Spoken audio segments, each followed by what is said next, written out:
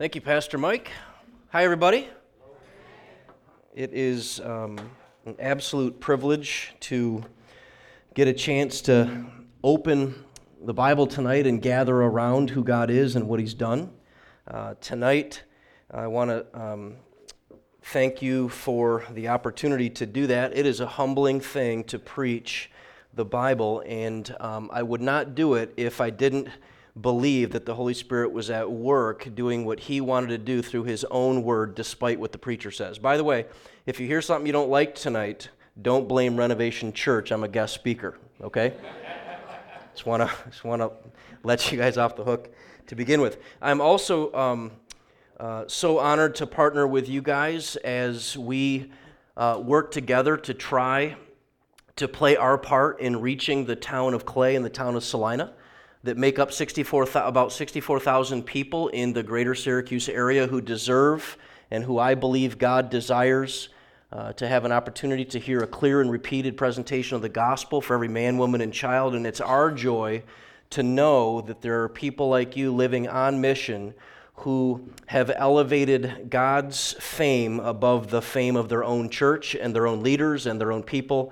And it's a privilege to partner with you guys while God uses you to make Himself known among our communities. And we're pretty pumped that you guys are down the street. I'm sure you're disappointed you don't get to live out of a closet anymore. It's a big disappointment. In fact, I was thinking while I was watching the slideshow that we're so impressed with your new space, I'd like to make a formal request that we get to use your space on Sunday mornings for about 2 hours, if you don't mind. Just 2 hours. We'll be in and out. We'll hardly leave the place like anyone was there.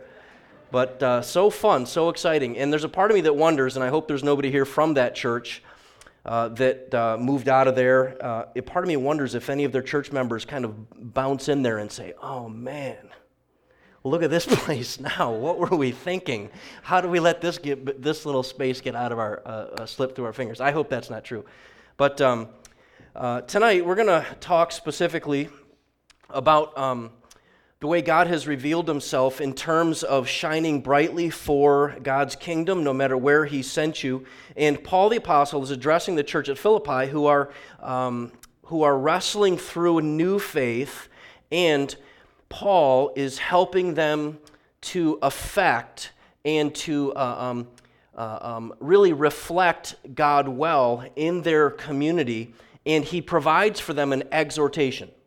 So tonight, give me, if you wouldn't mind, allow me the opportunity to point out what Paul teaches the church at Philippi, and allow yourself, if you would, to receive an exhortation about how to live in a way that helps make Jesus famous in your circles, in your life, with the people that you love and live with.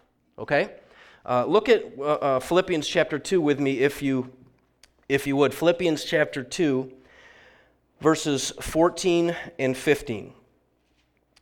Do all things without grumbling or disputing, that you may be blameless and innocent, children of God without blemish in the midst of a crooked and twisted generation, among whom you shine as lights in the world. So here's what Paul is saying. He's saying, Christians, you specifically who are Christians, don't let your life distract the people that you're trying to attract.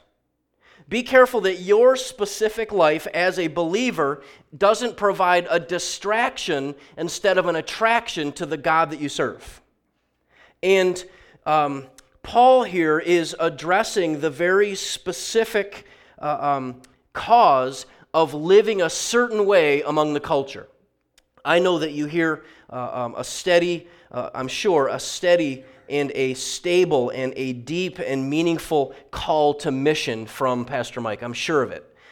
This is what Paul basically helps us understand better how to be people of impact. Now, I'm going to admit to you as I'm going to ask a question here on a topic that I have no idea what I'm talking about, but I wanted to give you a heads up that I'm going to venture into a topic that I have no experience with. I have only seen it on television and have clearly no idea what I'm talking about. And here's what I mean. I've wondered why young men and young women desire ever to be a gangster or a drug dealer.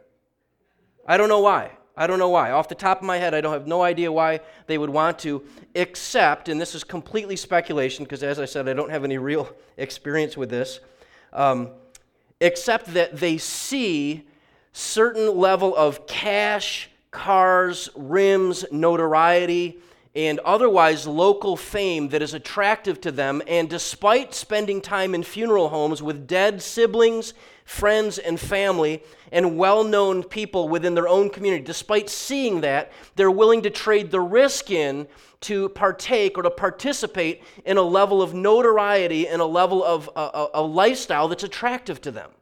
That's the only thing I could think. Does that sound reasonable to you? That's the only possible way I could think, and that is that there's a lifestyle that's attractive to the kids, that the gangsters and the drug dealers don't have to have special days where they're trying to recruit young people into the gangbanger world or into the drug dealing world, because the lifestyle sells itself. It's attractional. There is no program. They don't have to set up any kind of routine or organization to help spread the attraction of that particular lifestyle. It's simply by attraction. It reminds me, my daughter heard some from one of her friends who she attends school with, who is unchurched, non-believing friend who we love and have loved on. And her friend said to her, my daughter's 17, and her friend said to her, "I think I've decided I want to come and be a part of your church." And she said, "Really? I didn't expect you to say that." And she said, it has occurred to me that whatever it is that you're believing and whatever it is that you're doing at your church seems like the real thing. So my daughter at West Genesee High School doesn't have to evangelize, doesn't have to coerce, doesn't have to sell. And I'm thrilled to tell you that there's a level of attraction in her natural life of faith that someone finds it attractive, and it's not a distraction to her. Instead, it's an attraction to her. And that's a credit, I think, to the way God really desires for us to work. I mean, one of the things that I desire more than anything is to be regularly introducing my church family to the people whom God has given an opportunity for me to love and lead to Jesus. And in a water baptismal tank, I'm getting the chance to water baptize them while I'm introducing them to my church family. Because I think it only makes sense that if I'm going to ask and preach and urge and inspire our church family to be leading and loving people towards Jesus, that I myself am modeling that and helping to baptize people who have just recently come to faith in Jesus.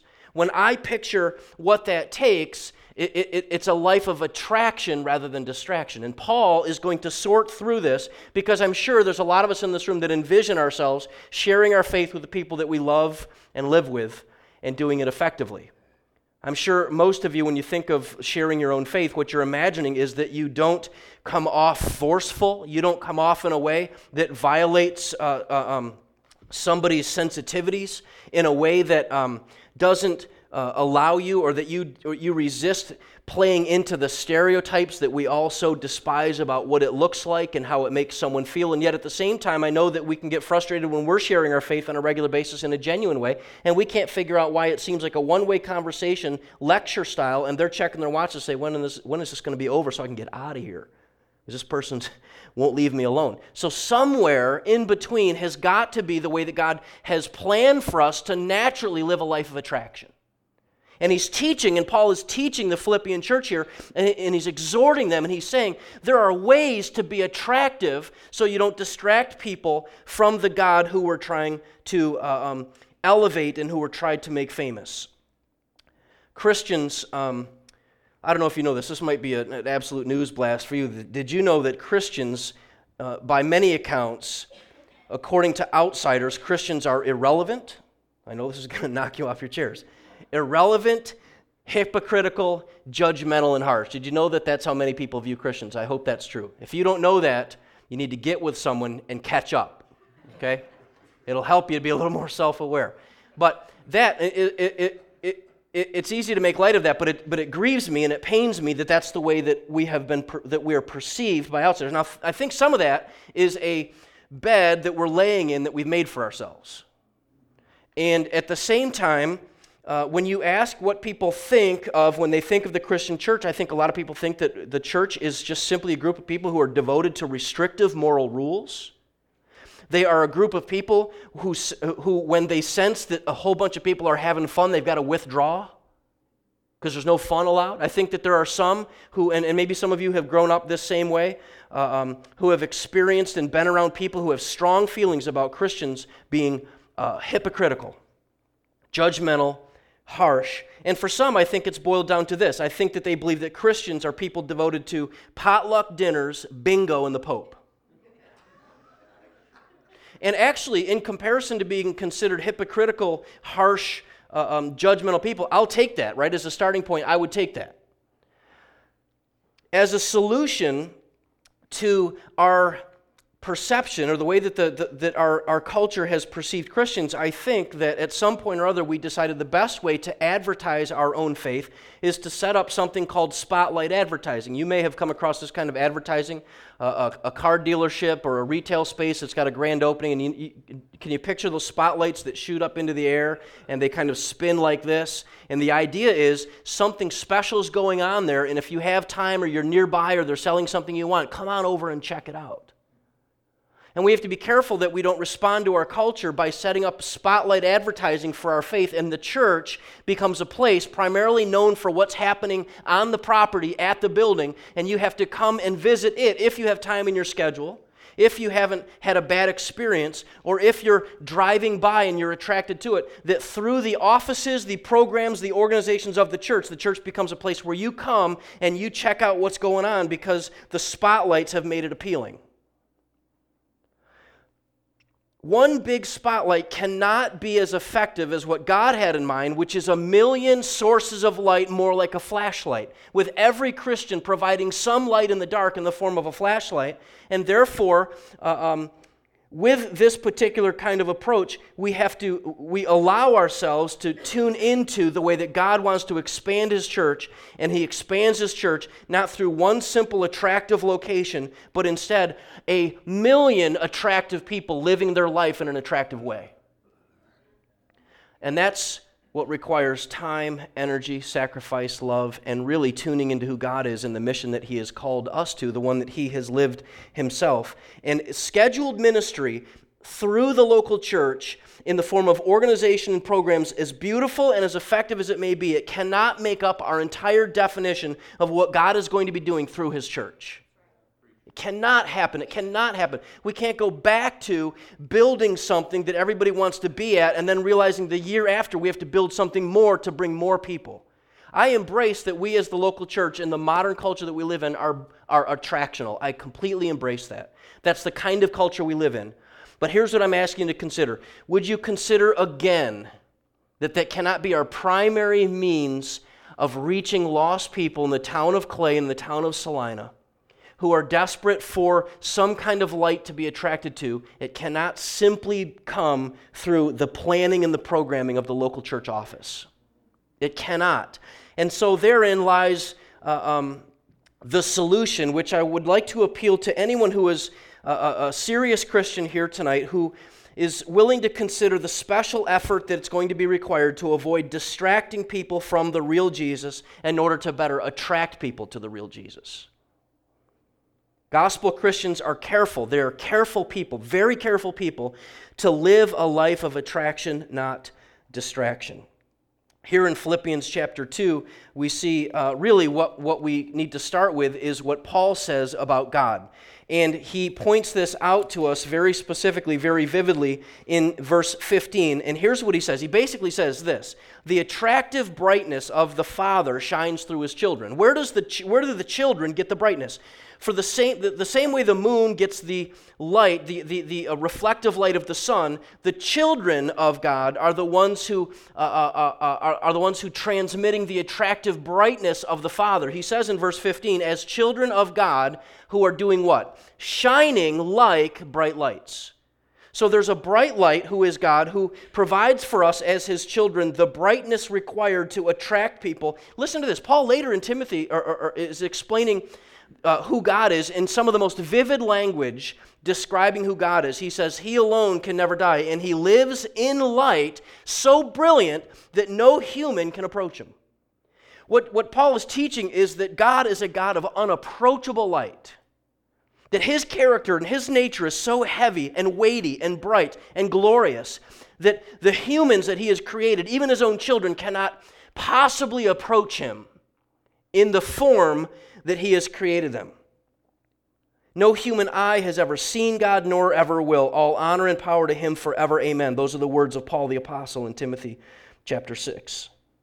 The psalmist puts it this way: you are dressed in a robe of light. You are the one who stretch out the starry curtain of the heavens. And what we see here is what Paul is doing is he's revealing, quite possibly he's referring to the way that God revealed himself as Yahweh in the book of Deuteronomy. And he is describing here in the book of Exodus, he's describing where God makes himself known and he reveals himself, that God himself is a God of radiant glory, and when his glory appears, humans know instinctively to keep their distance from him. Normally speaking, God is inaccessible to humans. However, through Christ, God has given us the ability to approach him now. And if you were to ask a kid, what is God? Who is God? What does he look like? Here's what the kids would say. God is love, he's forgiveness, he's grace. He's all-powerful, all-knowing. If you have a theologically sound kid, they may say something like this: God is a God of wrath against all unrighteousness. That would make me so proud if my kid said that. He is all of those things. But God himself primarily is a God who dwells in unapproachable light. That's the character and nature of God. And no man has seen God at any time. And when they have come close to doing that, there's a dramatic response. Moses, some of you may know who are familiar with the Old Testament, saw more of God than any man has seen. Isaiah, Ezekiel, and John also had visions of divine glory of God himself and had similar responses of amazement. Moses, it was said of him that he laid haste to bow low toward the earth and worship. He fell forward. Isaiah said, woe is me, for I am ruined. He gets a little glimpse of God, the God who wraps himself in light, the God who is light, and he says, I am ruined because I'm a man of unclean lips, and I live among a people of unclean lips, for my eyes have seen the King, the Lord of hosts. And Ezekiel, in his encounter with God, falls flat on his face. John, we know, twice attempted to worship an angel because of what he had seen. All of these men were overwhelmed at a God who was a God of light. So here's the question. The question is, how do we attract a crooked and perverse and twisted generation of humans around the world, not just here in America, but around the world? How do we, as devoted believers who trust Jesus, how do we attract this crooked and perverse culture to a God of glorious light? Well, first of all, the light has to be held up, not covered up. We don't withdraw out of the darkness. You remember that Jesus, of course, came and the Word was made flesh, and the Word did something very unique and shocking. The Word dwelt with us where? In the dark. And so we have to first start with this idea that the light has to be shining in the darkness, and like anything, when they are lost in the dark, they are attracted to any source of light. So imagine, if you would, that we are invited into a culture that is full of twisted and perverse darkness, crooked as one could measure. And what God is simply saying is this: every Christian who wants to shine brighter should turn up the contrast in their life. Turn up the contrast. To live attractively, you turn up your character contrast. There's a contrast in the character of Christians, and it's not a self-righteous contrast, but there's a character in a believer that stands apart from, that shines brightly, and that is in full contrast to the darkness of the character of the people in the culture. So think in terms of contrast when you think of, how do I live attractively in the culture? Here's what the answer is: you live in contrast to the culture. Here's what Paul says in verse 14. Where do you start? Here's what he says, and it's an exhortation, it's an inspiration, it's a directive, it's something that is directive in nature, and here's what he says: do everything without complaining and arguing. So here's what he says. If you're a believer and you want to live attractionally and you want to demonstrate some contrast to the world, knock off the complaining. Now, if you're me, you're looking for the theological implications and how Paul is going to take us into a particular level of sound doctrine in depth where our roots are being kind of challenged. But he simply says, knock off the complaining. Don't be contentious complainers if you want to reach lost people in a twisted and perverse world. I'm kind of going, man, this seems a little simplistic. What are we in pre-K children's church here? I mean, can we do some group therapy? I wonder how many of us would be willing to admit that we have a knee-jerk, natural, unspiritual proneness to complain about the lamest, weakest, shallowest, most insignificant, selfish areas of our lives, don't we?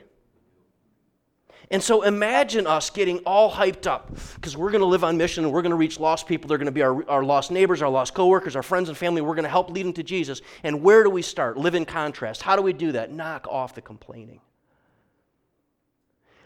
Here's what happens, and I think this is what Paul is trying to say. Paul is trying to say, for those of us who trust a sovereign God who is in charge of all things, every time we complain, here's what we're saying. God has been entrusted with the oversight of all of these affairs, and he's not doing a very good job.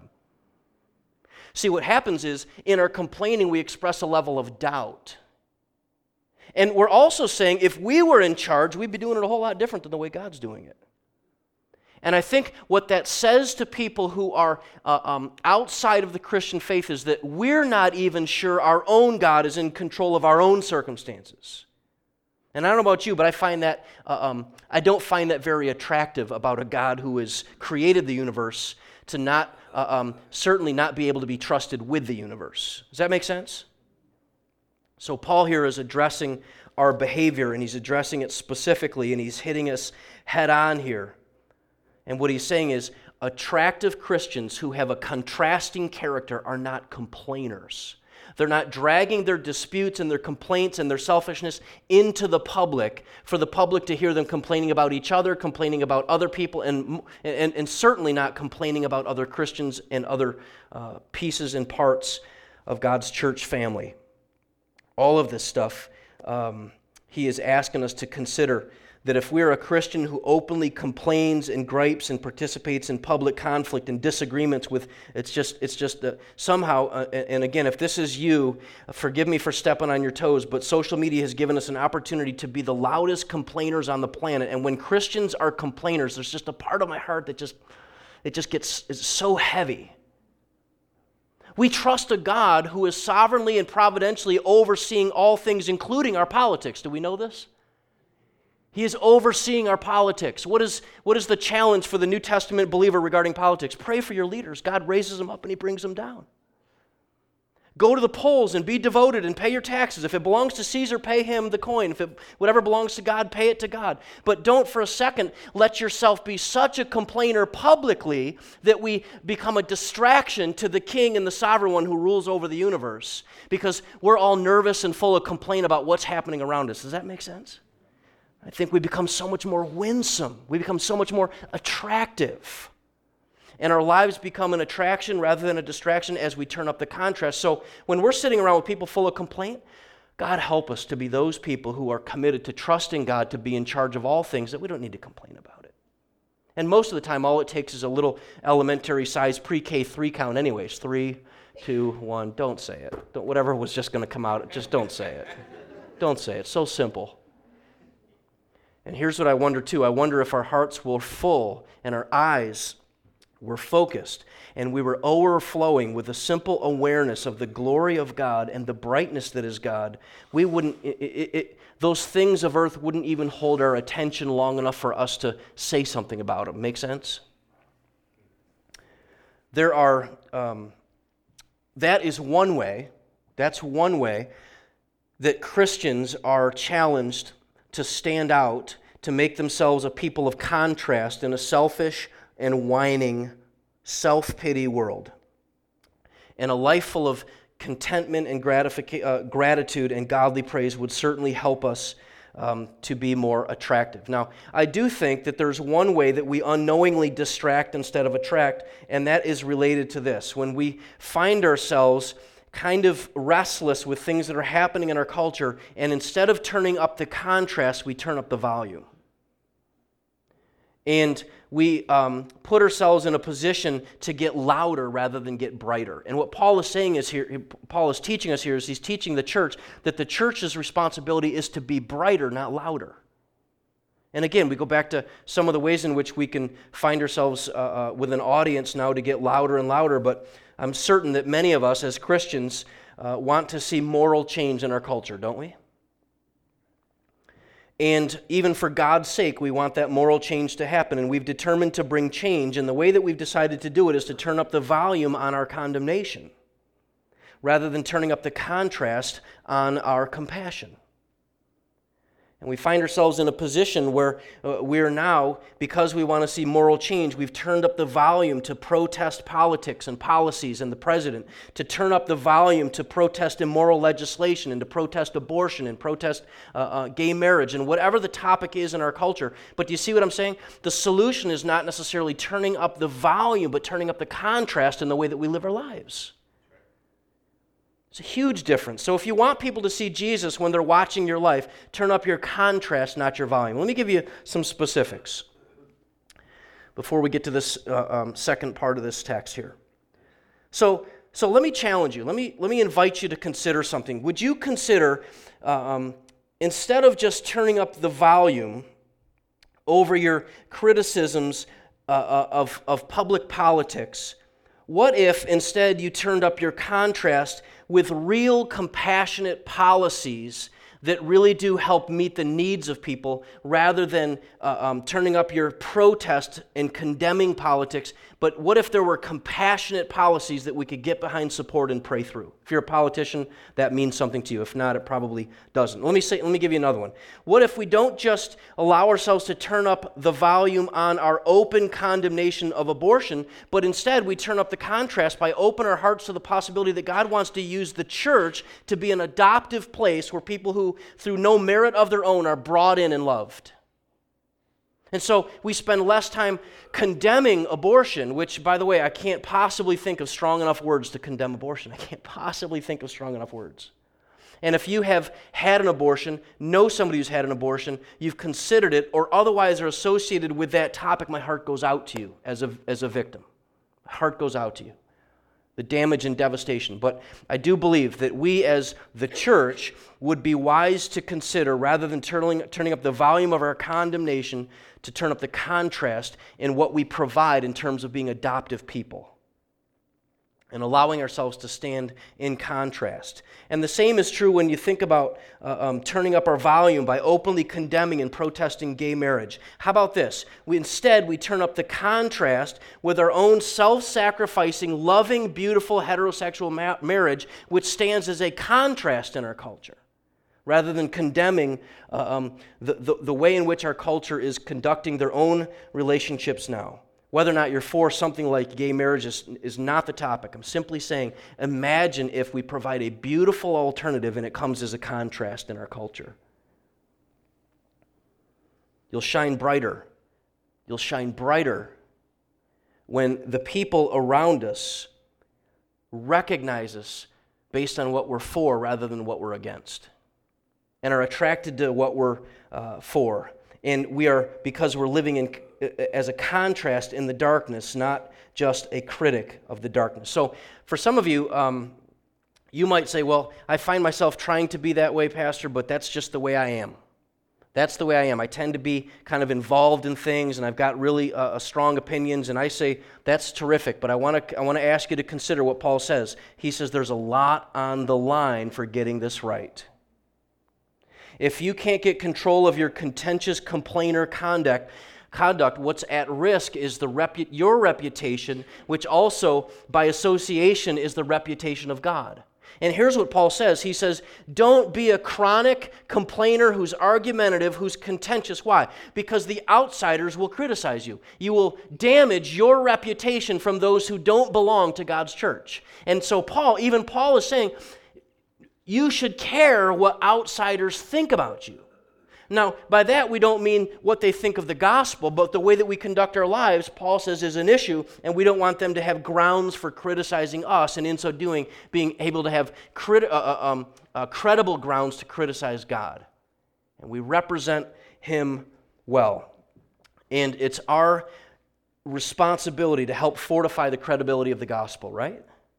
It's our responsibility to help raise the attractiveness of the gospel. We have had the privilege of being able to work out an adoptive relationship with a local school named Downland Drive Elementary, and we thank God for the opportunity, and we're prayerful as to how and where that particular relationship leads.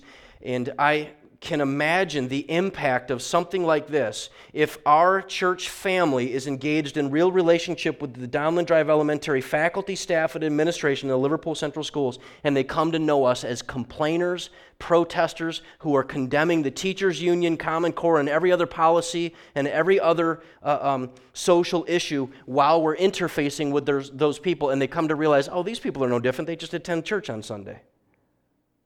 What's at stake? North Central Church? Renovation Church? Is that what's at stake? Of course not. What's at stake is the reputation of the Creator. What's at stake is the reputation of God, which is our joy to be a part of protecting and living as people who are living in contrast. And we have to get this straight. If you don't actually live what you say, you'll find out that no one cares what you say. So that we could live this out and better protect God's reputation. And to live more attractively, we have to also, this is the second part of the text, turn up our conscience contrast. Now I think that's a hard one to put together. But listen to what Paul says here. He says, live clean, innocent lives as children of God. So another way to live attractively is to live clean and innocent lives as children of God. And what he's talking about here is some moral consistency that allows you to go to sleep at night and rest with a clear conscience. And here's why. Because if we're trying to lead people to Jesus and we're trying to live brightly and attractively to people, not be a distraction, we can't be bold when our conscience is saying, stop talking, don't say any more about Jesus, you're a hypocrite. Paul is recognizing here that blamelessness helps our own conscience, and our own innocence before God comes through Christ. But when we are sinful, not sinners, but we are sinful, full of sin, and there's inconsistency in our own convictions, that in the back of our mind is this accuser, in the back of our mind is these voices that say, you are being hypocritical. You are guilty. And here's what happens. When we have a guilty conscience, our boldness, there's no doubt in my mind, our boldness begins to deflate. So in large part, what Paul is challenging us, he's challenging his church to express our faith with a conscience that's clear, where we are blameless before God, not by all the righteous things that we have done, but by our faith and by the way in which we're willing to remove ourselves from sin and immorality. And there's a consistency in our life that goes along with building up a personal boldness and not sabotaging our own boldness to share our faith. So how do we act around crookedness and perversity? The text here in the ESV says a twisted generation. How do we act around crookedness, a twisted generation?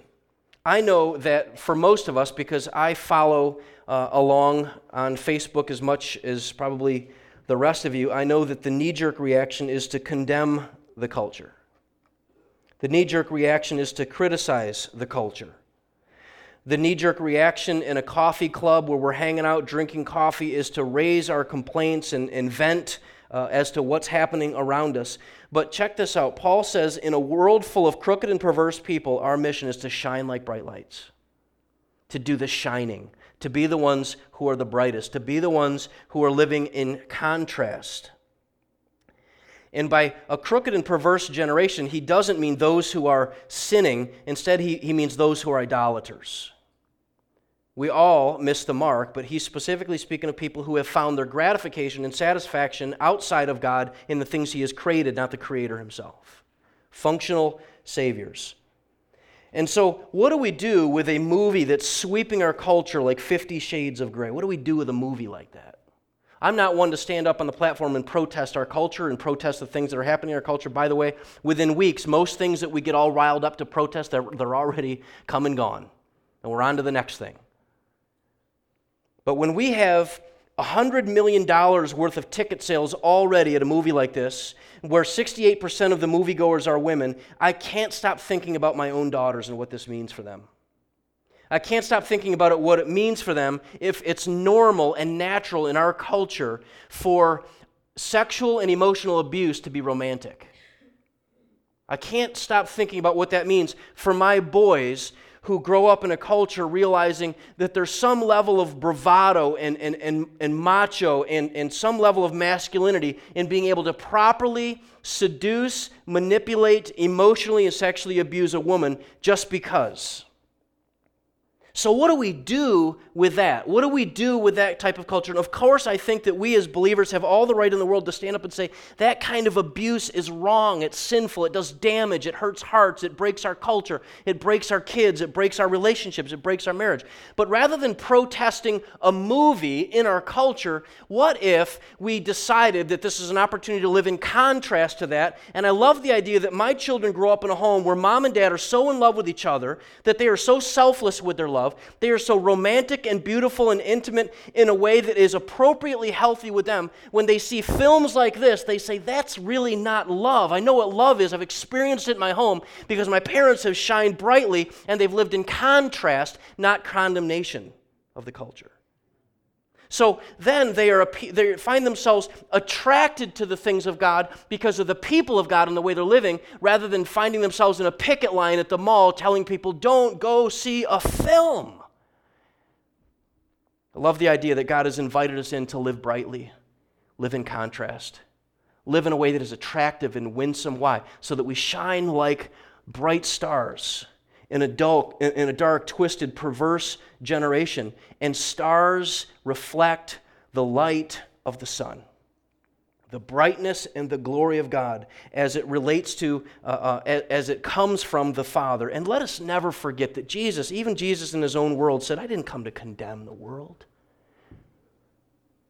I didn't come to condemn the world. I didn't come to condemn art and film and music. I didn't come to condemn even people. I came to save them. I came to invite them to find life and find it more abundantly when the thief is coming to steal, kill, and destroy. And I'm inviting them to life. That we, God's church, would live a life full of abundance and joy and brightness and be attractive people. I love the idea that Renovation Church is down the road with a desire flickering in their hearts to live as attractive people.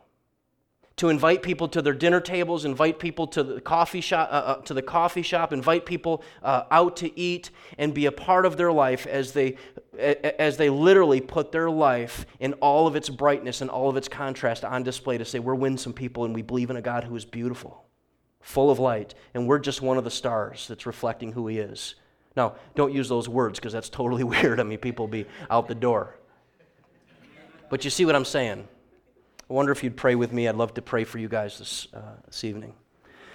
Father, I pray that you'd energize our hearts. I'm just cautioned in my spirit, Father, as someone who is delicately trying to avoid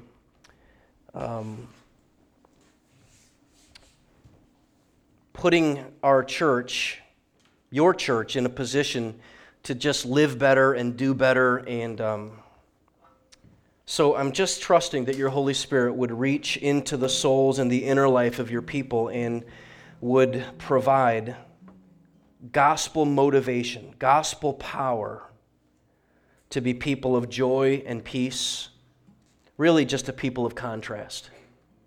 May our marriages be marriages of love and sacrifice and beauty.